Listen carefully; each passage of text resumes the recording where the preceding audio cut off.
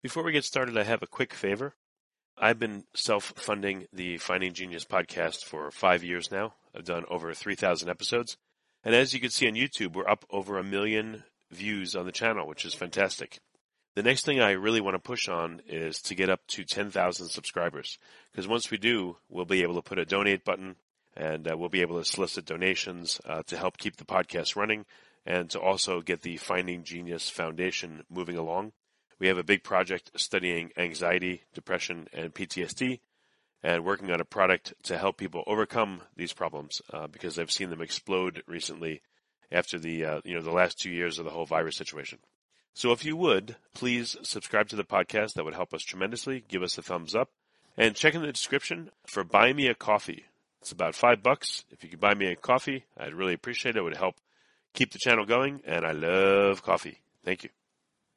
Forget frequently asked questions, common sense, common knowledge, or Google. How about advice from a real genius? 95% of people in any profession are good enough to be qualified and licensed. 5% go above and beyond. They become very good at what they do, but only 0.1% are real geniuses. Richard Jacobs has made it his life's mission to find them for you. He hunts down and interviews geniuses in every field: sleep science, cancer, stem cells, ketogenic diets, and more. Here come the geniuses. This is the Finding Genius Podcast with Richard Jacobs. Before we continue, I've been personally funding the Finding Genius podcast for 4.5 years now, which has led to 2,700 plus interviews of clinicians, researchers, scientists, CEOs, and other amazing people who are working to advance science and improve our lives and our world. Even though this podcast gets 100,000 plus downloads a month, we need your help to reach hundreds of thousands more worldwide. Please visit findinggeniuspodcast.com and click on Support Us. We have 3 levels of membership from $10 to $49 a month, including perks such as the ability to see ahead in our interview calendar and ask questions of upcoming guests, transcripts of podcasts you're interested in, the ability to request specific topics or guests, and more. Visit findinggeniuspodcast.com and click Support Us today. Now back to the show. Hello, this is Richard Jacobs with the Finding Genius podcast. I got a really great guest today, Joel Salatin. He runs what's called Polyface Farms. He's just been an integral force in regenerative agriculture for I'm not sure how many years, but I've seen some of his books out there and watched some of his videos, and he's a really, really, really knowledgeable speaker about all food-related items. So, Joel, thank you for coming. Oh, thank you for having me. It's my pleasure. Delighted to be with you. Yeah, if you would, tell me a bit about your background. How did you get to where you are today, and what was it like before this? Yeah, well, it's always hard to know where to start. But since we have such an unusual background, I'm going to start a little farther back than most with my grandfather, who was a charter subscriber to Rodale's Organic Gardening and Farming magazine when it first came out in 1948. He held this big organic garden and all that. And so my dad got that kind of ecological, non-chemical bent from him, and I got it from Dad. So I don't have a conversion story. I was born unorthodox in my DNA, I guess. And so after World War II, Dad went to Venezuela with Texas Oil Company as a bilingual accountant to make enough money to buy a farm in Venezuela, which he did after 7 years. And then we started raising chickens and selling them there. And we had this farm, but because our chickens were clean and the indigenous ones were all had kind of they had snot. They had a nasal drip because of the unhygienic conditions they were all raised in, and the open sewer pots and all that stuff, that Dad quickly cornered the market, and everybody thought we were doing voodoo and witchcraft. So we got accused of that. And then the junta came in 1959 with Pettis Jimenez, and basically the machine guns came in the front doors. We went out the back door and lost everything and came back to the U.S. So then we landed here in Virginia's Shenandoah Valley on the cheapest, most eroded, gullied rock pile that we could find, and started over in 1961. So the first 10 years were devoted to, experimentation. Dad sought counsel from everyone. How do I make a living on this farm? And it was all, buy fertilizer, plant corn, build silos, borrow more money, graze the woodlot, all of which he was opposed to. He was an accountant. So as an accountant, he understood, margins and that as a small farm, we had to wear the middleman hats by branding and direct selling into the retail market. And so, at 10 years old, I got my first chickens and started selling them in the community to people at church. Sold it. I had a couple restaurants, a couple schools. We joined a local it was a precursor to today's farmers markets, the curb market. So from 14 to 18, I was up every Saturday morning of the year. It was a year-round indoor market. And by the time I joined at 14, there were only 2 elderly matrons and me. And those 2 grandmas took me under their wing. And I'll tell you what, I wouldn't trade those 4 years of their tutelage and that direct marketing, that retail experience for anything.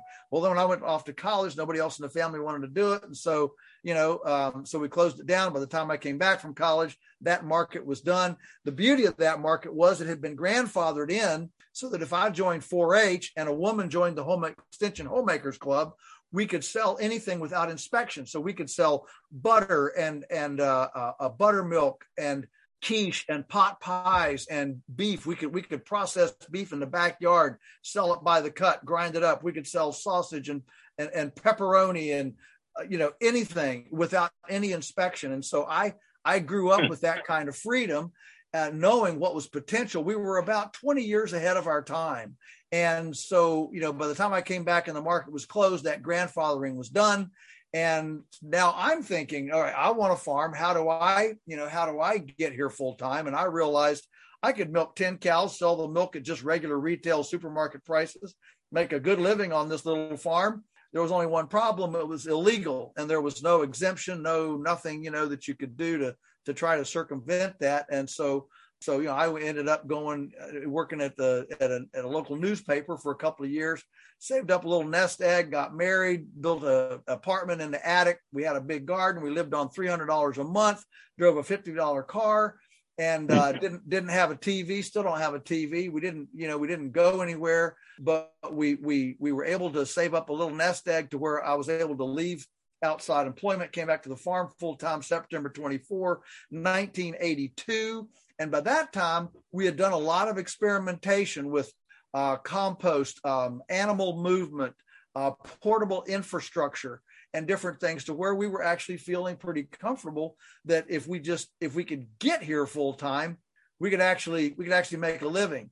And so we did jump off that cliff. And again, in September 24, 1982, and that little nest egg just kept on holding and kept on holding. I thought we'd run through it in a year, but we didn't. It held on for a 3 years, and we were able to build up a little reputation in the area, get some customers, develop a brand, and started direct marketing. And here we are now in 2022, supporting 25 salaries, some 10,000 families, 40 or 50 restaurants, and it's become a crazy thing.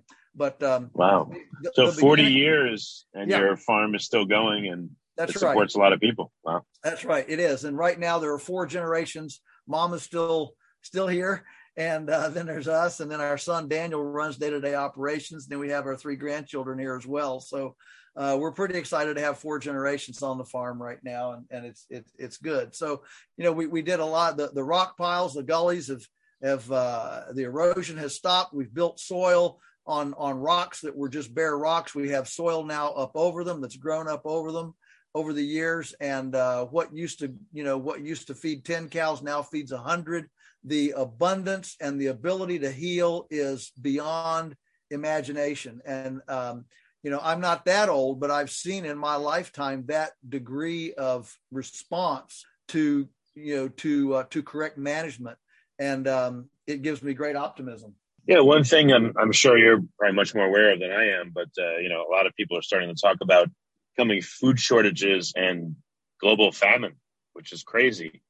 If other farmers and other governments implemented your methods in the various countries, how much do you think we could mitigate the coming starvation if it's real? Well, believe me, nobody's going to go hungry because there isn't enough resource. Today, right now, almost half of human edible food on the planet is thrown away because it's either got a little blemish or is sell by date or spoiled or, packaging got broken. human civilization has never thrown away the level of food we do in the world today. So nobody in the world right now goes hungry because there's not enough food. They go hungry because of geopolitical, social political issues. A warlord won't let a Red Cross truck go across the road in Pakistan or Africa or whatever. And so all of the hunger issues are not because there's not enough food. It's because there are glitches in the distribution program. Now, that being said, certainly there are places that are stressed. Desertification is increasing, but through proper design and permaculture principles, we can absolutely mitigate, if not eliminate, those kinds of dry conditions, desert conditions. We can hydrate places that you would never imagine could be hydrated, and people are doing it. It is being done, and so trust me, if anybody goes hungry, it will not because the sun quit shining and the rain quit raining. It'll be because of socio-political issue. It'll be because of some sort of non-resource related issue. Okay. How big of a role is regulation and maybe over-regulation playing in different communities being able to feed themselves properly? Oh, well, you just put your finger on probably one of the single biggest reasons for supply shortages, and that is regulation. So, it's such a big topic; it's hard to know where to start. I'll just throw out one idea that, of course, we've all now lived through 2020 and the whole COVID thing, and the empty store shelves and the things that were going on there. And I would simply ask everybody, do you think that we'll just say the U.S., forget the world, but just the U.S., if rather than having, 150 to 300 mega 5,000 employee processing facilities for our food system, if instead we had 150 to 250,000 community-based, 20 to 50 per employee processing facilities. This is, slaughterhouses, canneries, whatever. Do you think we would have weathered 2020 far better? And I think all of us, I have not met a person yet that thinks that centralized, concentrated food systems actually serve people better. Almost everybody realizes, no, it'd be a lot better if we decentralized, democratized the access, democratized the market, and had a lot more, small scale community or neighborhood scale abattoirs, canneries, food hubs, and things like that. And so what keeps this from happening is that the regulations, the food regulations, this is everything from slaughter to canning green beans to, making Hot Pockets.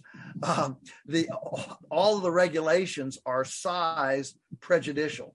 In other words, they are much easier to comply if you're large scale than if you're small scale. And I take great philosophical umbrage with the very notion that you would have regulations that are size prejudicial. So somebody says, well, what's an example of one that's not size prejudicial? Well, a good example, I think, is the speed limit. It doesn't take any more effort to put your foot on the brake of an 18-wheeler than your foot on the brake or the gas pedal of a Prius, right?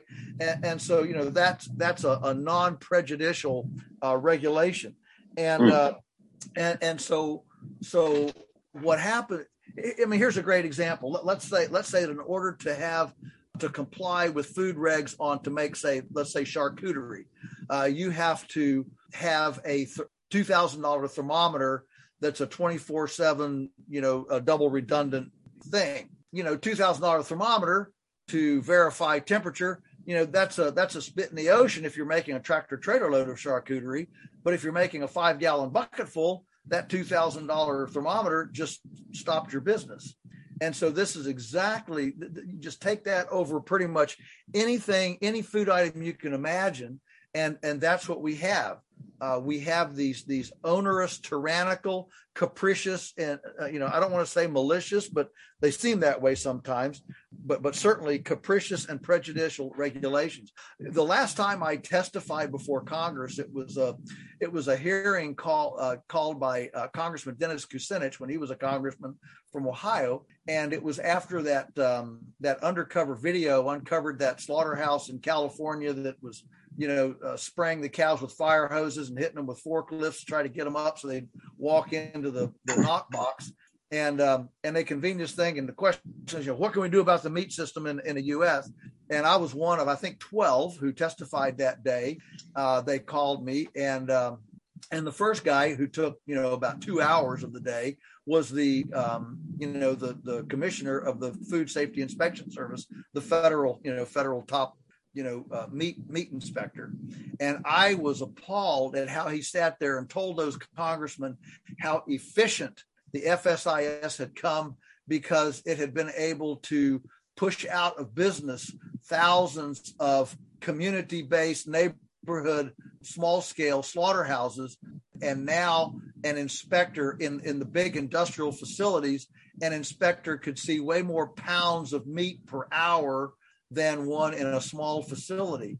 And I'm sitting there thinking, wait a minute, I thought they were supposed to be inspecting for safety and quality. I didn't know that they were supposed to inspect. I didn't know that they had some sort of a pounds per hour, stipulation. I've never seen that in any of the regs. And yet, I was, why should I be surprised that an outfit that is completely industrial based also has an industrial mindset about throughput and flow through. I didn't know we were competing, that we had a NASCAR competition to compete on who could do more pounds faster. I thought what we wanted was clean, safe product, not how fast can you run it through. So, the whole food safety deal is a crock, and it's important for us to appreciate that it's not, it's not what it's cracked up to be. You can go out and shoot a deer on a 70-degree day, drag it through the squirrel dung and the sticks and rocks, and promenade it through town on the front of your Blazer in the afternoon sun, take it home, bring it up in your backyard, cut it out and feed it to your family and all of your friends, and you're a great patriotic American. But if you take an appropriate temperature day and do a cow and sell a pound of hamburger to your neighbor, suddenly, you're a criminal. And so this is obviously not about food safety. It's about market access. And so if we actually opened up market access, so that, I'll just conclude by saying that if you and I, as voluntary consenting adults, could exercise freedom of choice for the fuel for our microbiome, right, without a bureaucrat being involved, we would have an explosion of small-scale community neighborhood food alternatives and food systems that would ameliorate any kind of food chain issues that we have. That ultimately is the answer. The answer is not government involvement. The answer is government disinvolvement to allow the latent entrepreneurial community-based food system to flourish instead of trying to choke it out of business, which is what all the government regulations do. What kind of products are the most heavily regulated or over-regulated? Like, I know raw milk, I see it here now in Texas in some places, but I'd heard it was illegal in a lot of places. Selling meat versus selling vegetables versus selling eggs. Which areas are like the most regulated versus not so much? Yeah. Well, certainly the most regulated is dairy. There's no question about that. After dairy would come meat, beef and pork. And then after meat and pork would come poultry. Poultry enjoys a couple of little, small exemptions. And then you have the whole value added thing where if you, for example, we can process 20,000 chickens a year, without being inspected. It's a wonderful, wonderful exemption. It ought to be extended to the same amount of, butter and cheese and beef and pork and other things. This exemption has been in place since 1967, and I don't know of anybody that's gotten hurt or sick or whatever from due to this exemption. Why? Because farmers that use this exemption, there's a numerical exemption. It's direct market. You can't sell to Walmart and Kroger's. So there's a direct, a direct customer relationship. So there's there are stipulations on it, but that make sure that it's small scale and direct market and transparent between, producer and consumer.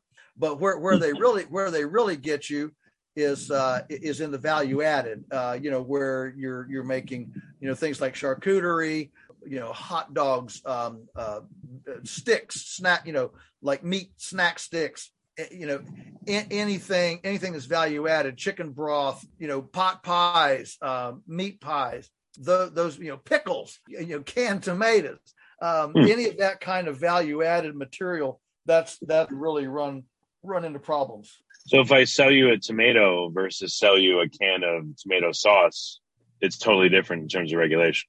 Oh, completely. Yeah. Anyone can pull off on the side of the road anywhere in the U.S. and sell a tomato to anybody. No questions asked, no inspection whatsoever.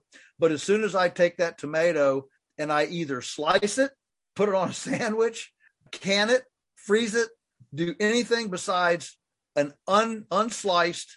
I mean, this is the thing. Farmers markets, a lot of problems at farmers markets farmers have that are selling like cantaloupes and succulent things like that. They can sell a cantaloupe, but they can't slice it and offer slices to people to try. This isn't even a sale. This is just a sample. But the position of the health department in most cases is if you slice that, now that's a value added product, which goes under manufacturing, and suddenly, it's not actually food, it's a manufactured item.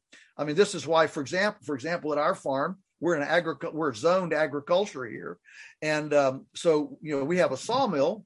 We can mill logs into lumber for buildings and things like that. But if I take one of those boards that I've milled from my own tree and make it into a chair, it's illegal for me to sell that because that's manufacturing, and manufacturing is illegal in an agriculture zone. So, jeez, that's crazy. Yeah. Of course it's crazy. Of course, no reasonable person could come up with any of this stuff. But the bureaucracy is not reasonable, and certainly the consumer advocacy people that are paranoid of somebody pulling a fast one on them, and they want a bureaucrat to protect them from any kind of poor business decisions. That's what drives this stuff. And at the end of and those folks get paid to sit in a cubicle and dream up more verbiage and more verbiage. And it just grows like a cancer every year. Crazy. Yeah. I remember in New York, I don't know if it's still in place, but if bagel stores wanted to sell bagels, they couldn't slice them because if they did, it was a value add and they had to pay tax, and it was just ridiculous. Yeah, so that's the kind of thing, and you shake your head, but as a small business, think about, look, a lot of customers want them sliced, right? Right. And so one of the first items of business is meet the customer, right? You don't sit there and shake your fist in the customer's face. You say, hey, this is the way you want it. We'll give it to you. If you want, if you want it sliced, if you want it cubed, how do you want it? We'll make it. We'll be customer friendly here. But but the bureaucracy does not recognize that kind of Adam Smith called it the invisible hand of the marketplace to guide both people in the transaction to get what they want, the seller to get what they want and the buyer to get what they want. And so we're stuck. I'll tell you, one of the most interesting or shocking things, I guess, I ever had. I was speaking at a college in California a few years back, and I had 300 students in this lecture hall, and I asked for a show of hands. I said, how many of you? We kind of got onto this topic, and I asked, how many of you think that it is that you should be able, that you should have to have a food safety inspector check out vegetables from your own garden before you can eat them. And that's insane. A third of the hands went up. A third of the hands went up. Yeah. I was speechless. I just stood there. I just looked. I just shook my head. I mean, that's what we're up against. That's crazy. Well, I guess the topic of regulation is pretty depressing, and I do want to get some practical advice for people. So what, for someone that's never, grown anything, done anything, but is concerned about, better health and maybe more food security going forward, what are some things that they can do to help themselves? Oh, sure. It's a wonderful question. Yeah. And you're right. The regulatory discussion is depressing. However, there is a movement in the U.S. called the Rogue Food Conference. We're doing 2 of them a year, and we're showcasing all the people who have circumvented rather than complied to try to bring cleverness and genius, if you will, to how do we circumvent this stuff instead of comply? So it's time to have a different tack. Well, what can an average person do to make sure that they've got their food and their health up and running? Well, the first thing you have to do is you have to start being intentional and interested in your personal responsibility in this space. What we have right now is I think the average person thinks, well, I'll just eat whatever's convenient, whatever's cheap, whatever's convenient. And if something happens, I'm expecting the drug companies to fix me or the surgeon to fix me. And so the first thing that people have to do is understand my health is my responsibility. It's not the government's responsibility. In fact, it's not even the doctor's responsibility. It's my responsibility. So if I'm going to do that, well, first of all, let's stop doing the junk and let's stop doing better. So I'm not going to drink any stuff that's harmful, like, Coca-Cola. I'm not going to go to McDonald's. I'm not going to, eat monosodium glutamate and high fructose corn syrup and processed food. And Cheerios and Fruit Loops and that sort of, I mean, that stuff's like it's poison. And so what we're going to do is we're going to stop the poison, and then we're going to substitute good stuff. That means we're going to buy from farmers who build soil instead of erode soil. We're going to buy from farmers who are biologically oriented and not chemically oriented. We're going to buy stuff that actually, decomposes. You take Velveeta cheese and squirt it on the table. You can walk away from it for a year and it doesn't mold. It doesn't change. It doesn't do anything. You take real cheese, put it on your table, and in 5 days, it's got 3 inches of mold, sprouts legs, and walks off the table. I mean, that's, that's what your body wants. Listen, if it won't decompose, it won't digest. And yet when we look at our food system, the whole food industry is all predicated on extended shelf life. How do we make it shelf stable? How do we make it last forever? And we want to extend instead of the fragility that comes with easy digestion. And so when it comes to meat, we're looking for farms that have animals out on pasture, not confined, and we don't want any animals in confinement buildings in factory farms. And so we're looking for those pastured opportunities. What you can do personally is you can do something yourself, even if it sprouts some alfalfa sprouts or mung beans in a quart jar on your windowsill. You can have a vermicomposting kit under your sink and grow and feed your kitchen scraps to worms, and take the castings and grow feed that to a PVC hanging vertical herb garden in a pocketed PVC hanger on your front porch, and some people put wind chimes. You can hang these pocketed PVC gardens. The number of urban food production things that are now available are incredible. In fact, my last book was Polyface Micro, where I microed down everything that we do here. And I have a whole chapter on how to have rabbits and chickens in a Manhattan apartment without making any smells. And so you can absolutely do this stuff, but it starts by changing what's between your ears, getting your mindset intentional and interested about what I'm going to do to change the thing.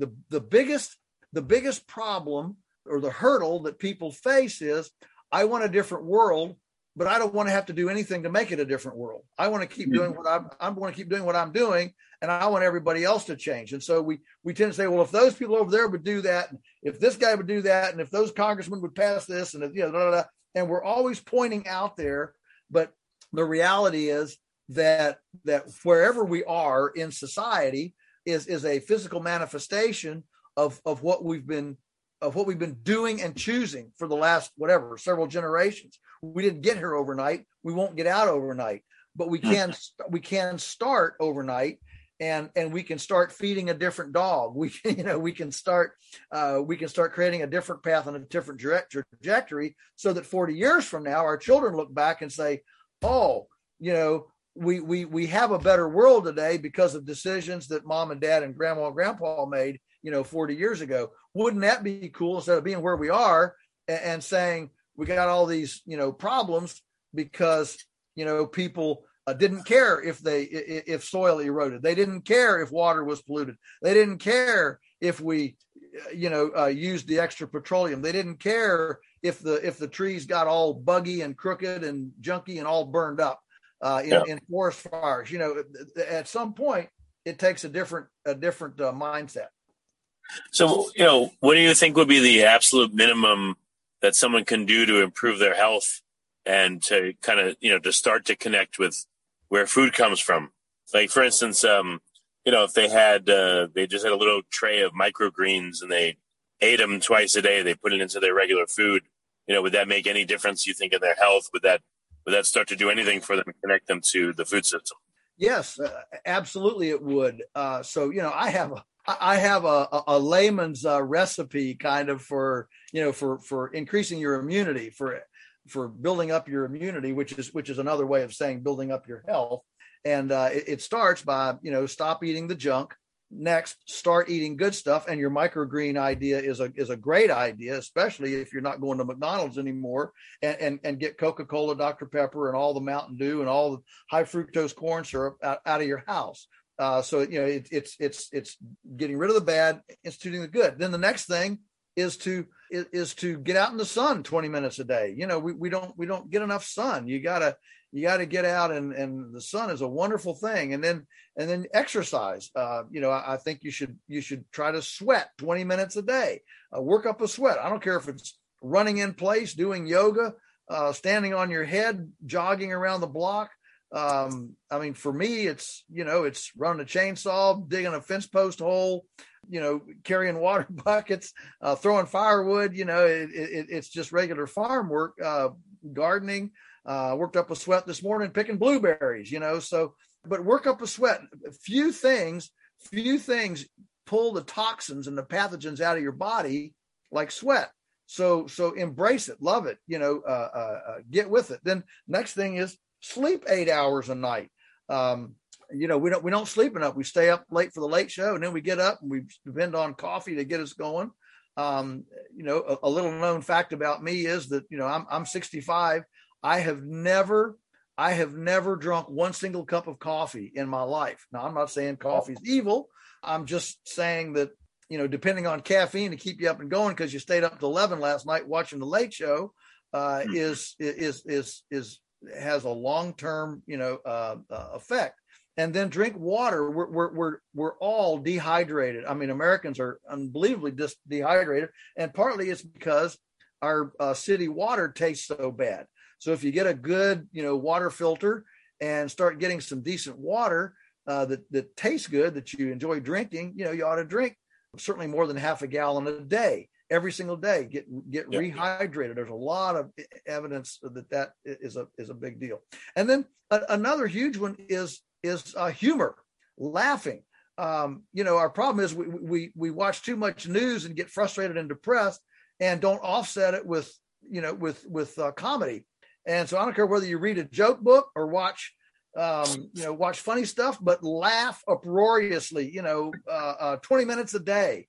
My thing is, if you want to watch about an hour of news a week, that's probably about all you need. And then 5 hours of comedy, so you laugh yourself silly. And it's okay if you're laughing by yourself, that's fine. But humor.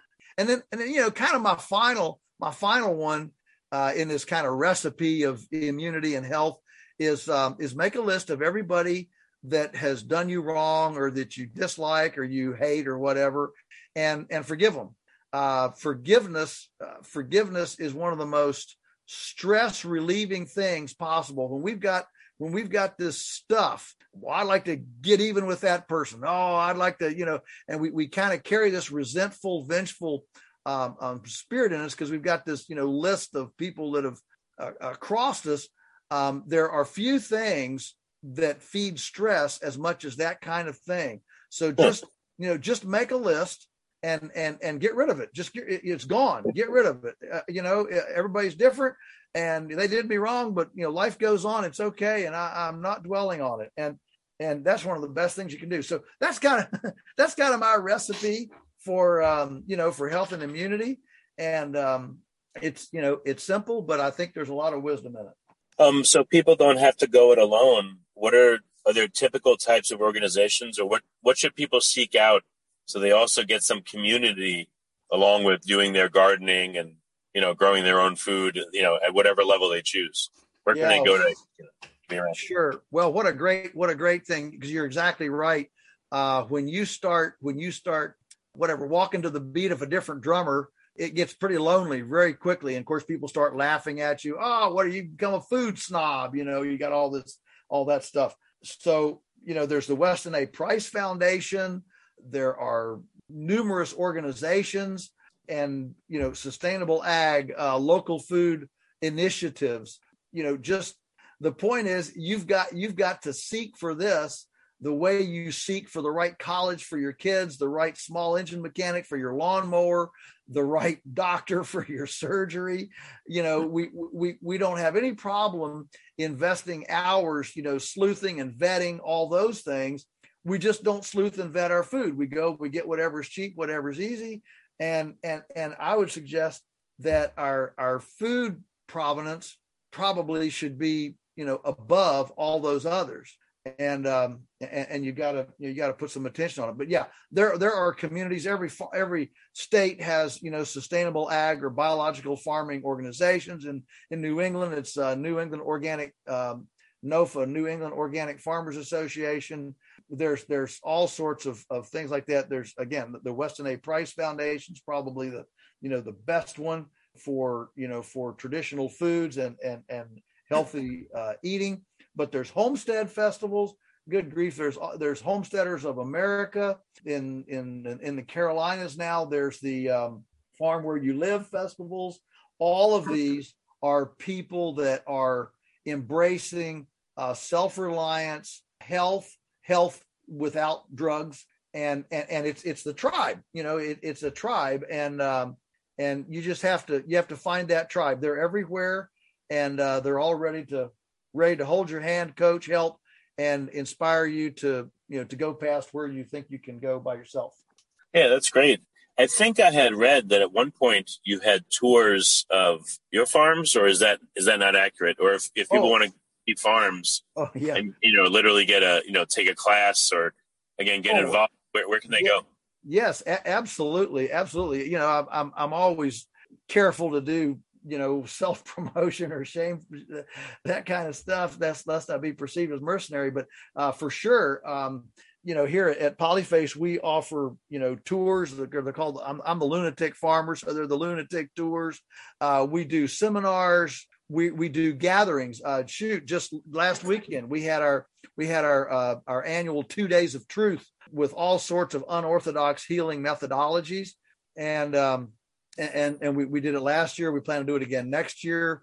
We have coming up, we have God's Good Table in 3 or 4 weeks where we'll have, talks about, good food provenance, how to cook it, how to grow it, how to keep it, all those kinds of things. So we have these gatherings coming on. There's going to be one, Homesteaders of America is going to meet here. So, we have these farm gatherings right along through the season with different topics, different things. So, yeah, and it is absolutely a tribe. I mean, they're obviously very different themes, some of them, but it's all promoting, I would simply say, the road less taken. Two roads converged in the woods. I took the one less traveled by. It's all that kind of stuff. Yeah, that's excellent. What are you seeing as happening with the the food supply and the supply chains over the next, let's say year? Do you have any more insight you feel than other people because you're so ingrained in the food industry? Yeah, well, so what I'm seeing, I've never been so excited about where we're headed. Let me just say that what COVID did was that it gummed up the works for very large scale outfits. Now, I've already said that the regulations favor the large scale outfits, that's for sure. But what happened was the logistics within these large outfits became much, much more difficult because when you have, 2,000 people in damp concrete, no sunlight walls all day, you simply have an incubator for pathogens of all sorts, whether it's COVID or anything else. And so not only do you have the threat of spread of vectors, but you also then have the threat of litigation, human resources. I mean, these folks, they have now spent billions of dollars ramping up their human resource department to keep up with, Mac over in zone 5, he had COVID. So who worked with him last week? All right, all you guys take off work for 2 weeks. And not only do you lose that time, paying for not working, but you gum up the works. And so my epiphany occurred, about 3 months ago when a lady walked in the farm store. We sell beef, pork, chicken, all sorts of stuff here. And I heard this lady kind of gasp. She looked in the meat case. I said, "What's the matter?" And she said, "Well, I was just at Costco and sirloin steaks there $16 a pound, and yours is $9 a pound." And the lights went off, and I've always been, we've always been a little more expensive than the regular supermarket. And then I'm looking at Wall Street Journal, and I see that Tyson's raised their beef prices 32% in the last 12 months. We've only raised ours 10%. And so what's happening is these massive big outfits are starting to, they've always said, well, we're more efficient. But that efficiency is turning into fragility when you have rocky waters and rocky shoals. And so our little speedboat can navigate better through these disturbing times, and we can adjust a lot better. I don't wake up every morning wondering, oh man, I wonder who's going to sue us today because we didn't do the right COVID protocol, or we didn't quarantine the right person for the right number of days. Who's going to call, the fair labor, the government, bureaucracy, and turn us in for violating some. I don't even think about that, but I can tell you, big businesses do. They live on that edge and then that dread every single day, and it's simply grinding things down, making it more expensive, more laborious, more difficult to get anything done. So those of us who are small scale, able to navigate this, we're able to be nimble. There's a business book out. It's not the big that eats the small. It's the fast that eats the slow. And we know that nimbleness in business is certainly as important as efficiency. So now efficiency in the business world is being replaced by the word resilient, and people are realizing, if at first you're not resilient and you don't survive, then you don't have anything to be efficient about. And so right. resilience is now coming over. So here we've got Russia not sending fertilizer, Ukraine not sending wheat, and we look at all this stuff and we just laugh because we don't buy any fertilizer. We don't buy anything from Ukraine. We get it from local farmers here, GMO free. And we've got a tight, close supply chain, and we don't depend on these things. We don't buy any fertilizer and fuel. We use something like 300% less per dollar of sales than the average farm. And so, when you put all those together, our resilience is just at this point in history and time, our resilience is extremely affirming. And I'm hearing and seeing the same thing with farmers like us, around the country. And we're all, real excited about the changes that have been made that are going to make people start to think about things, including their health. I mean, look, when things go down and you can't get to a doctor and you can't, gas is expensive and the wheels fall off, you don't want to be sick. If there's one thing you don't want to be sick in difficult times. So this is driving a lot of renewed interest in this. Okay, how do I really make sure that I stay good and healthy during these days? The whole goal here is that, if we all wanted to sit down and make a list of the things we're angry about, frustrated about, worried about, those kinds of things, it'd be a pretty big list today. So the idea is to take that list and invert it and say, yep, that's where things are going, but I'm going to invert that and use all that negative energy to develop creativity and innovation as antidotes to all that, so that I can be a part of the group that offers hope and help when everybody else feels hopeless and helpless. Yeah, that's amazing, Joel. So for listeners that, they don't know where to start, where do they start with you? Should they read your books, or should they? Well, I mean, certainly they can jump on our website, Polyface Farms. If you just Google in POLY, it'll probably pop up Polyface Farms. The website has a lot of material. It has, I travel a lot and speak at presentations and things. You can see where I am. You can, I've written 15 books. You can get them from us. You can get them from Amazon. We do seminars, we do farm tours, we do gatherings. We're very active in this whole space. So yeah, our official, reach out is the website polyfacefarms.com. And then, I do a blog called Musings of the Lunatic Farmer. I do a podcast with Dr. Sina McCullough called Beyond Labels. And so, yeah, we have a footprint there that's out there, and we welcome all comers, and we're delighted that you're interested in that. Excellent. Well, Joel, thank you so much for coming on the podcast. It's been great to talk to you. I appreciate it. I'm delighted and honored, and thank you very much. Thanks for giving me another platform to share. If you like this podcast, please click the link in the description to subscribe and review us on iTunes. You've been listening to the Finding Genius podcast with Richard Jacobs. If you like what you hear, be sure to review and subscribe to the Finding Genius podcast on iTunes or wherever you listen to podcasts. And want to be smarter than everybody else? Become a premium member at findinggeniuspodcast.com. This podcast is for information only. No advice of any kind is being given. Any action you take or don't take as a result of listening is your sole responsibility.